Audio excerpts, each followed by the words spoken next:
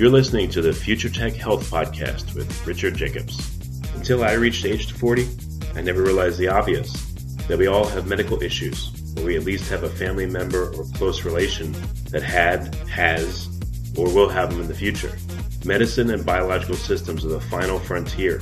Until we've conquered death, figured out how life began, cured cancer, and understood our purpose in the universe, there's a heck of a lot to talk about when it comes to our health. Future Tech Health means I'll be covering futuristic topics that are actually already in clinical trials, or even starting to appear on shelves or by prescription, or available for your own use. We dive deep into stem cells, CRISPR-Cas9, the science of sleep, epigenetics, medical testing, cancer, ketogenic diets, stem cells, aging, regenerative medicine, and more. My goal for you, the listener, is to learn from these podcasts. You may very well learn something that may change the course of your life for the better, steer you towards a new career, or give you insight into addressing a serious medical problem. Remember, however, this podcast and its content is informational in nature only. No medical, tax, legal, financial, or psychological advice is being given. If you enjoy the podcast, please listen, subscribe, like, and share it with friends. Thank you. Hello, this is Richard Jacobs with the Future Tech and Future Tech Health podcast. I have Nicola Beer. She's a world-leading authority in how to save your marriage and maintain a close and fulfilling relationship. She's an international best-selling author of 4 books. She's been featured on ABC, CBS, NBC, Fox News Network, Huffington Post, and Wall Street Select. And she's the founder of the award-winning Empowered Love Program, an affair recovery program, and a marriage makeover online that's an audio program for individuals or couples. So, Nicola, it's great to have you. How you doing? Yeah, I'm wonderful, thank you. I'm really excited to be here. Thank you so much for having me as a guest. Yeah, no problem. So how did you get into the whole save your marriage arena? Hopefully it wasn't from a bad experience yourself. Well, actually, I started wanting to help people to get through divorce because my parents really suffered with divorce, and me and my siblings did. Not necessarily because of the divorce, it was more the way that they fell out, they argued, we were brought into it as children, so it was actually quite painful growing up. And so I decided that I wanted to really help couples through divorce, children through divorce. So I did all of my qualifications in grief and loss and supporting people through divorce. And then I kept meeting couples that were saying to me that they didn't actually want to be getting divorced, but that they were talking through their problems and that they couldn't find a way forward, or they'd gone to marriage counselling, traditional marriage counselling, where they just asked them to repeat all of their problems, drag everything up, and they were going round and round in circles, and it made things worse. And the more times I kept meeting couples who were saying that the marriage counselling had made it worse, I thought, okay, this is what I need to be doing. Rather than helping people through a divorce only, I really need to look at and focus more on helping couples to stop divorce, or individuals that want to single-handedly save their marriage, give them the tools and the skills to do that. So that actually then became my focus. So in a way, I kind of fell into it, and I really, really enjoy working in this area now. It's something which I really love helping in. It's something I feel is so needed. So what's a typical situation? Who comes to you, the man or the woman? Is it both? And what are typical backstories?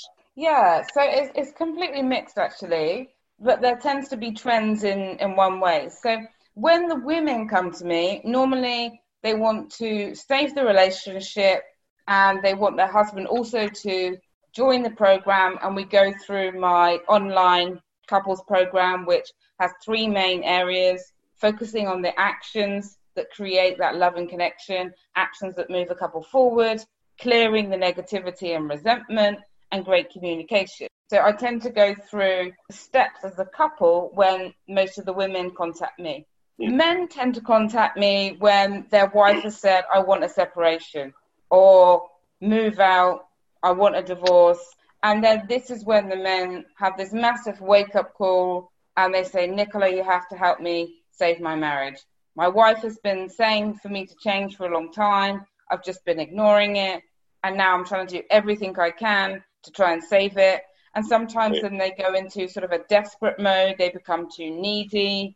They say things that cause more fallout and make their wives go even further away from them. So I tend to work with the men online more, how to save their relationship, how to start taking the right actions, how not to push them even further away, if that makes sense. Well, actually, I'm sure it doesn't make sense to the men that are unintentionally doing it when they want to get back together. So let's delve into that. What, starting from the male perspective, what happens when, so the wife says, I don't want to be with you, I want a divorce, whatever it is. Yeah. Like, what do the men, how do the men react? Like you said, do they get needy, or do they try to like overwhelm the wife with love and attention all of a sudden and it pushes them away, or like what happens? Yeah, like the kind of biggest mistakes that they make, and women do this as well, so it's not always men, sometimes it's exactly the same the other way around, but it's like trying to guilt them into staying. Like, think of the children, how could you give up, how could you break your marriage vows? And when you try to guilt someone into staying with you, that's not good energy for the relationship, and it's not going to make them be more attracted to you.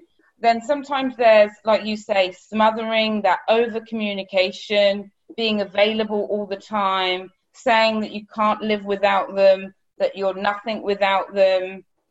Sometimes this can be too much. Love letters that really attack themselves. And so this isn't all good energy to creating that attractiveness, because really the energy to save a relationship is to have a lot of positivity, to show them, I'm going to have a great life and I would love you to still be with me and have that great life. And I'm going to do everything I can to make you happy. If you allow me to show you, this is the key things that they should be focusing on, as well as trying to get their husband or wife, if you find yourself in that position, into giving you a bit more time to show that the changes that you're making are consistent, and to show them that you've really listened to what they've been saying over the years by taking action that they've really been asking, if that makes sense. Yeah, no, it makes sense. Do you find that the reason for the strife is similar from the man's point of view versus the woman's point of view, depending on which one wants the separation or which one doesn't want the separation? Yeah, I think it's always difficult for the person who doesn't see it coming. They may realize that, okay, the communication isn't as great as it was. Perhaps the sex life wasn't as great as it was. But one person normally has been thinking about it for a really, really long time. So when they make that decision, they've already gone through the stress, the grieving process, the loss of the relationship. And for the person, whether it's the husband or the wife, this can actually come as a huge shock. And this can be overwhelming for somebody and a lot more difficult to deal with in that moment, because they just didn't see it coming. They knew things maybe weren't great, but they didn't ever expect their husband or wife to say, I love you, but I'm not in love with you, or I want a separation, I want a divorce. And so it can be really difficult, yeah. What are some of the common reasons why couples want to separate? So the most common that I see is affairs. So someone having a physical affair, emotional affair, a cyber affair. That's like the most common. The second is addiction. So somebody addicted to something, when putting the addiction before the relationship for obvious reasons, that's going to cause a lot of fallout. And then procrastination in a couple has a massive impact. So this is where one person feels like, I'm doing everything for the relationship. This person is organized. They tend to have taken on more and more responsibility for the activities, for organization. And the other person is more laid back in their life, and they don't do the things that they said they're going to do. And over time, one person just says, right, that's it. I've tried and you're not helping me. I may as well be on my own. And then they want to separate. So that's another big reason. And then sometimes angry outbursts. So people who, unfortunately, their anger is getting worse and worse because they're not clearing their resentment. They're not clearing their negative thoughts. And sometimes they do things like bash a wall or kick a door. And the person obviously gets scared for themselves, scared for their children. And they don't find this anger attractive, and they want to leave. Is there I don't know, what other commonalities do you see? Do you see like relationships after the 2-year mark, it's a watershed moment, or are there watershed moments in relationships, like 2, 5, 10, 20 years, or is it all over the place? Really, it's all over the place. However, the first 2 years of children, it's a very high time for marriage problems, because the couple, obviously, with children, like as you're an expert in sleep, the lack of sleep takes a massive toll on the relationship, the new financial pressures, the new responsibilities, adjusting to the different roles. Because if we think about it, the main reason that people get divorced is misaligned expectations. And so often when couples have children, one person can think, okay, as a father, you should be acting like this, you should be doing this. As a mother, you should be acting like this, you should be doing this. And these expectations often aren't communicated at all. They're just expected that the other person should know what you think a mother or a father should do. So this is another reason why that is particularly difficult.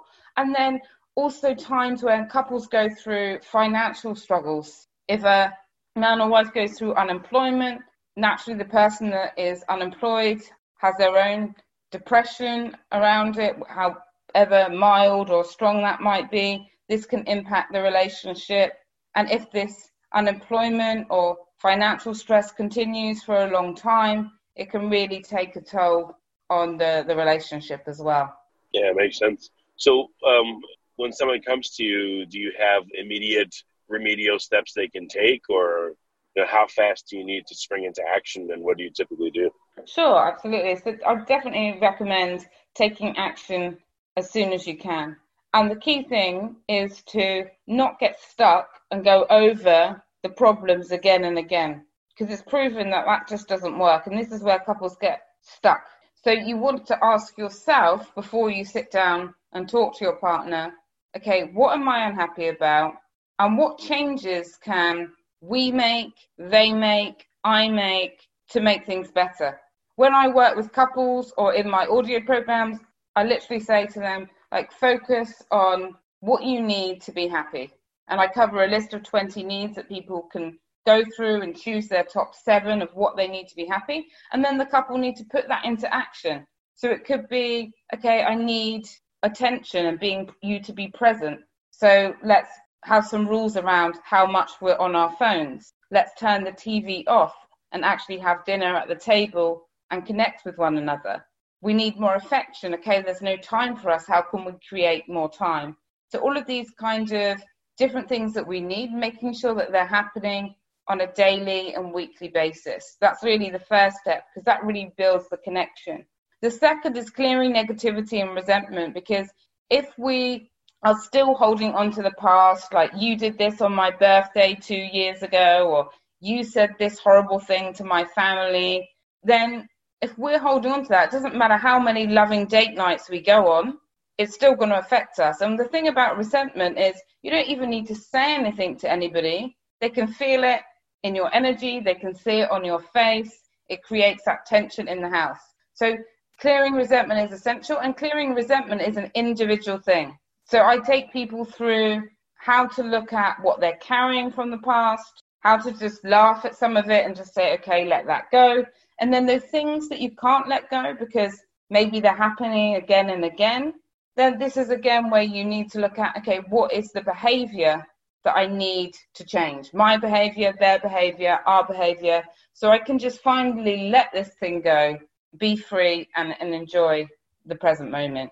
And then the last thing I cover, which is essential, is great communication skills when things aren't going well. Because we can all communicate easily when we're happy, when we're in love, when things are going the way that we want them to go. But when we feel angry, hurt, stressed, it can come out wrong.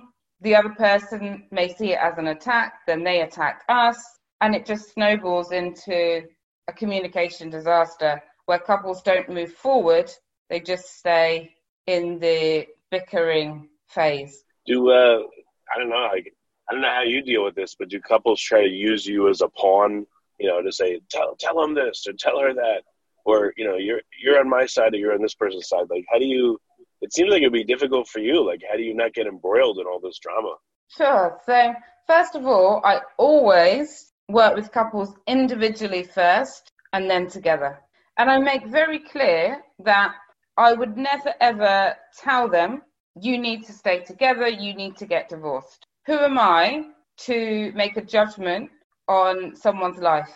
And it's a life-changing decision, whether you stay together or whether you end a relationship. Secondly, I say to them that I'm not there to play judge or jury.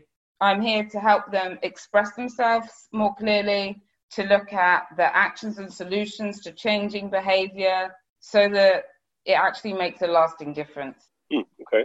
Well, what happens if one of the people has gotten a lawyer or a solicitor or an attorney? Does that kind of kill your ability to help them, or is that rare that you get people with one partner is at that point?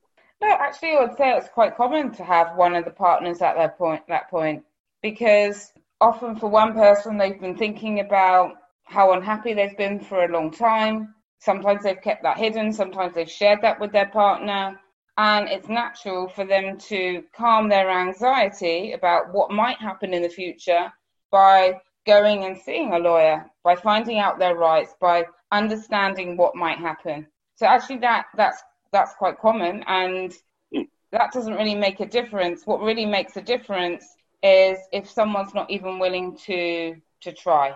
And often when couples come to me, it's saying, okay, you don't have to commit to trying yet, but let's look at some of the actions that can create that difference. Let's look at what your husband or wife needs to be happy. Let's look at what you need to be happy.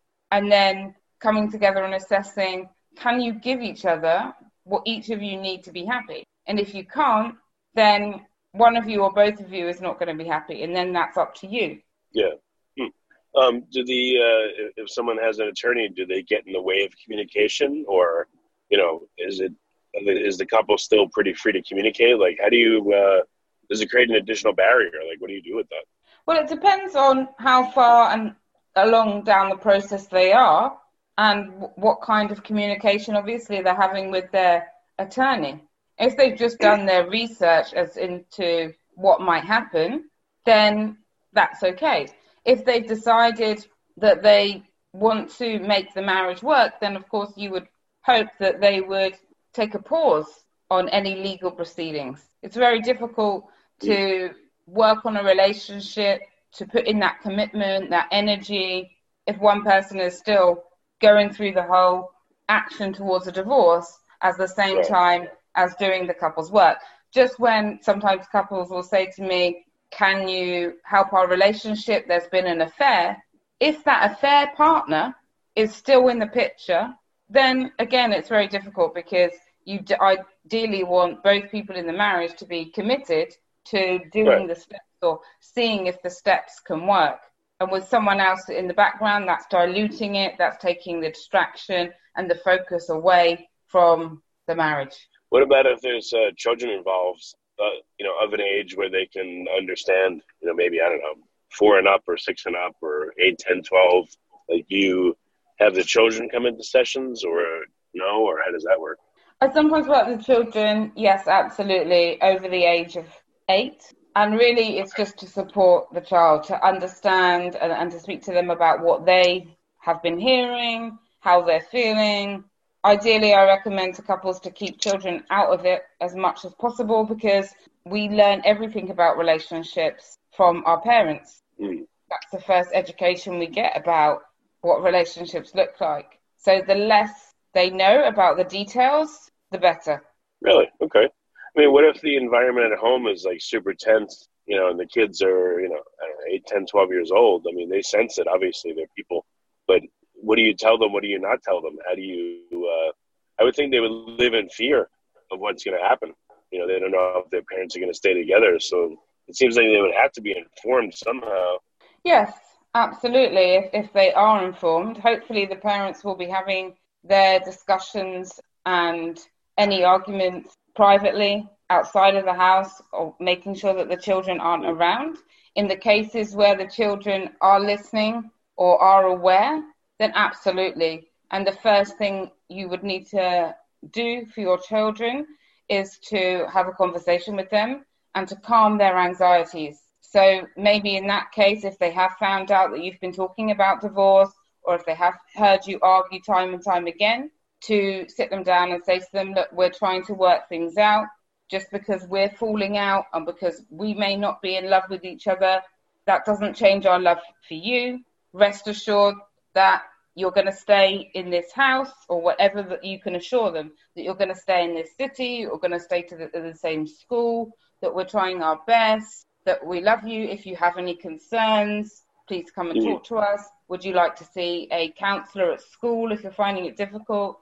These are the kind of things that would need to be said, because children are naturally more anxious anyway. And if there are things happening and no one's communicating with them, of course, their anxiety is going to get a lot worse. And how long, I know it depends on the couple, but how long on average does it take to see whether there'll be a resolution or not?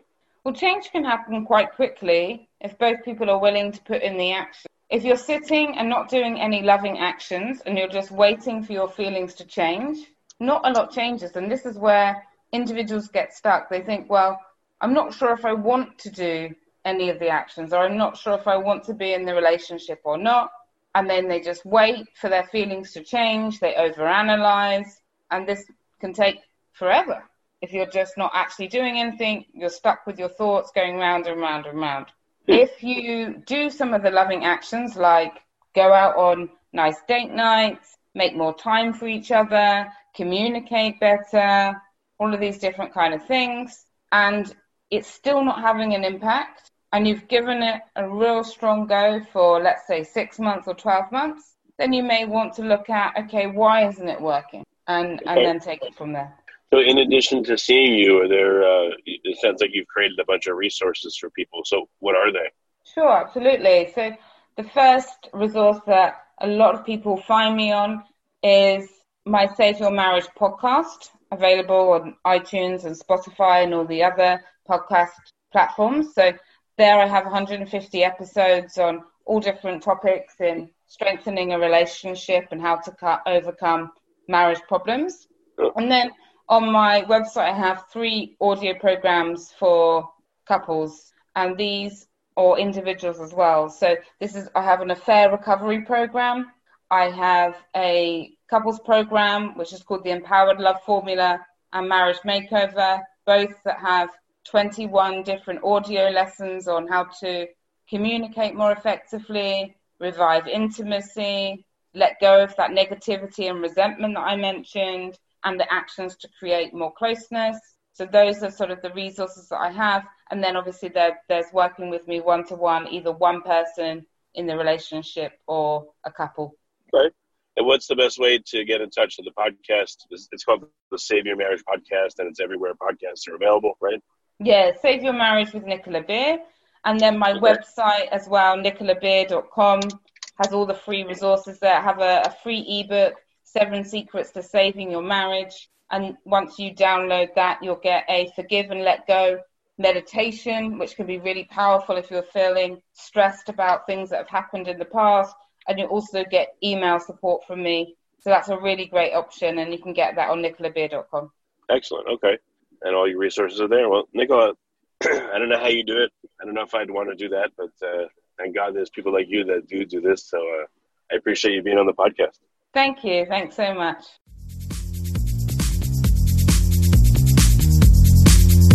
You're listening to the Future Tech Health Podcast with Richard Jacobs.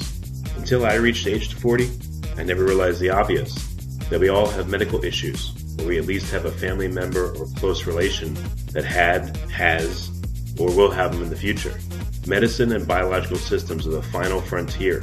Until we've conquered death, figured out how life began, cured cancer, and understood our purpose in the universe, there's a heck of a lot to talk about when it comes to our health. Future Tech Health means I'll be covering futuristic topics that are actually already in clinical trials, or even starting to appear on shelves or by prescription, or available for your own use. We dive deep into stem cells, CRISPR-Cas9, the science of sleep, epigenetics, medical testing, cancer, ketogenic diets, stem cells, aging, regenerative medicine, and more. My goal for you, the listener, is to learn from these podcasts.